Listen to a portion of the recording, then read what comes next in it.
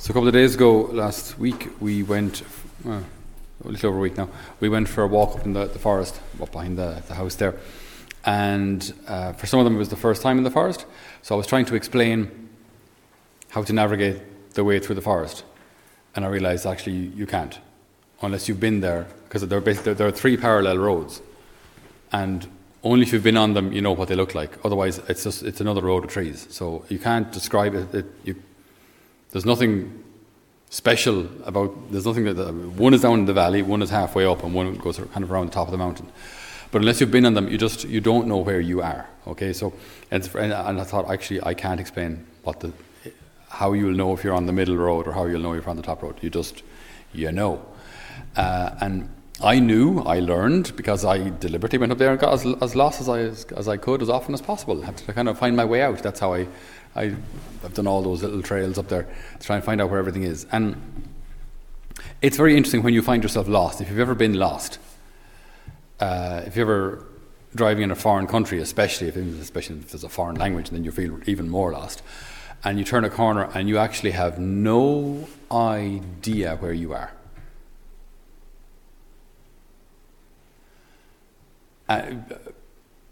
But you have an appointment, you have to get there, so you have to move. But you've no idea which direction.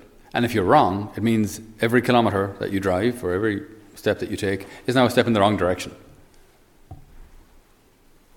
It's very interesting to find yourself lost. And when you don't know where to go, you don't know what to do, right? I think anybody who's done a bit of scouting and all of that, when you're lost, find something to orient you, something that you recognize, right? If you're in France, if you're in Paris, look for the Eiffel Tower. Then you say, well, the Eiffel Tower is there, so then I know where I am relative to that. Find something. You find a summit, you find a river, no point finding a tree unless you're in the Sahara Desert, okay? Because a tree in Ireland, there was once a lady gave me directions, I kid you not. She said, drive out of town, and she said, take Riley's Road. And I said, right, which one is Riley's Road? Sure, everyone knows where Riley's Road is. Everyone knows where Riley's Road is, she says. And I said, I'm not from this town. What? And it was actually called Riley's Road anyway. It's called the Dublin Road. Okay, and how long do I go up that road? Stay going till you come across the big tree. And I said, did you seriously give me directions based on the big tree in Ireland? So I drove, and by the way, it was dark. Did I mention it was dark? So it was dark. I don't know how many. That's a sizable tree. How big is big? How big is a big tree? So I drove. I don't know how many trees I got completely lost. Okay, but so don't orient yourself with random things like that. If we get lost, how do we find our way back? We have to go back to something we knew. We have to find something that was solid, something that doesn't change, something that doesn't move, and reorient ourselves based on that. And in the spiritual life, there are a number of those kind of things. Those kind of pillars, if you will, that don't move. If we get lost in the spiritual life, where do we go? Getting lost in the spiritual life, I think it seems like it could easily happen, and it can. It absolutely can. But it isn't for want of signposts. Getting lost in the spiritual life is not for want of signposts. Because the Lord is there. And the Lord is with you. And the Lord promises, I will not leave you orphans. Right? I will be with you always. Yes, till the end of time. So the Lord is always there to lead us back. If we get lost in spiritual life, it's not for want of directions. If we get lost in spiritual life, it's because I don't want to take the direction that the Lord is indicating. So when we get lost, it's so important just to run back to what we know. To run back to what we know is solid and dependable. To run back home. To run to the church. To run to the arms of the Father. To run to the teachings of the church. To run to Scripture. All of these things will guide us home. To run back to the Father. Another one of those indicators or helps to reorient us can also be the advice of someone else. If your brother does something wrong, reprove him, and if he is sorry, forgive him. Okay, now we've put ourselves into the shoes of both people here. So, if you're the one receiving the correction, so you're doing something which may be wrong, or maybe just is being misunderstood, and someone reproves you. So they say, look, cop on, leave it off. What are you doing? What's all that about? Why are you at that? Give it up, would you? And they may be wrong. It's in maybe what they thought you were doing, you weren't doing at all. They may be dead right. They may be right. That maybe what we're doing is actually harmful. And if we trust that person, then we know that their advice is worth following. But then there's the other side. There's the situation where you might see someone who's doing something that hurts them, or doing something that's, if you will, spiritually dangerous, or maybe irresponsible in their relationship, or their behaviour is somehow, it's not going to end well. And there's a God in the eyes of man towards themselves. It's not going to work.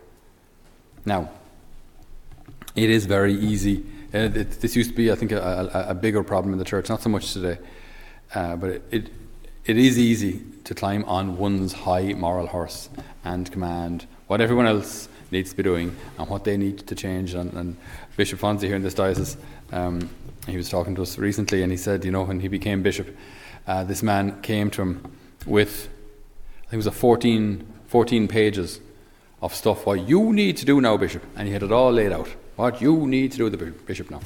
And the Bishop read through it all in his company and said, okay,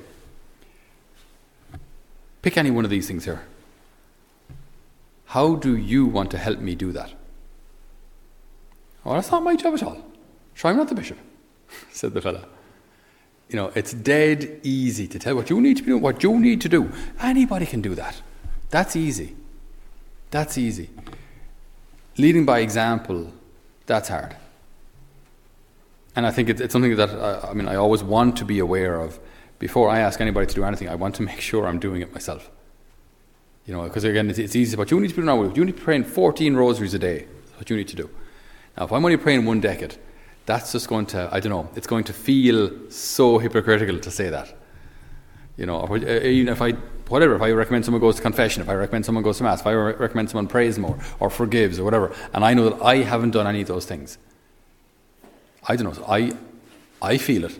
I feel if I'm about to say something that I don't do, I know, I recognize that, So then,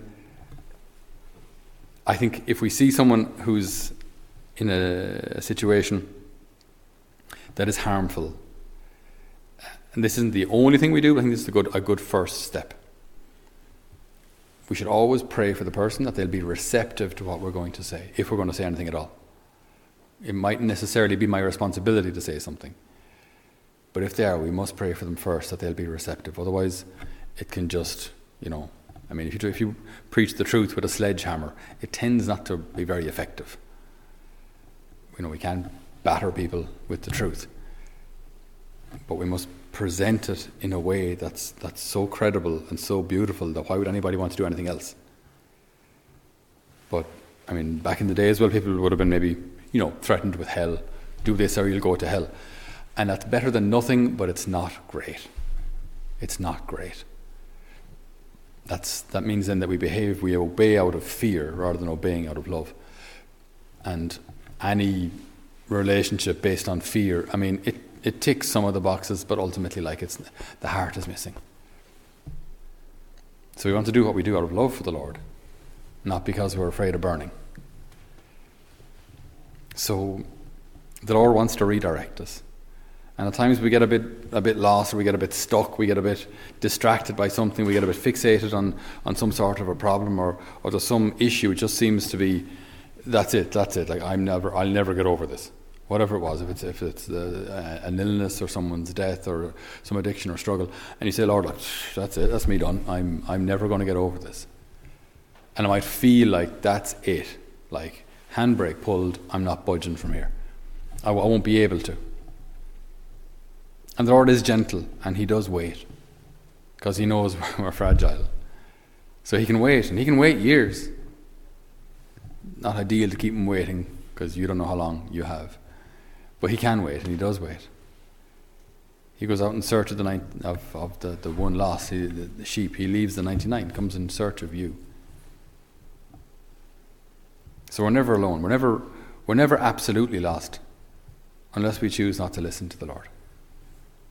And He'll speak to us, as I said, through the teachings of the church, through Scripture or through someone that He might send into our lives. So the question isn't so much, if I get lost, will I have direction? The question is, will I follow that direction? Because if the Lord's advice is, stay going, if the Lord's advice is, forgive and let go, if the Lord's advice is, get help, because this particular addiction or whatever you're struggling with, this is going to hurt you and your family. If that's the Lord's advice, will I follow it? Or will I say, I can't, or I'm too weak, or I'm too lost, or I'm too low, or I'm too small, and I disqualify myself from getting back on the right track? The Lord is looking for you, and was looking for you way before you started looking for Him. So Lord, we ask you today, for anybody here, anybody listening at home who might be feeling a bit lost, Lord, we ask you to help us open our eyes to see you present there with us, to see you in our struggles and in our difficulty or in the darkness, because we are never alone. We have your word for it.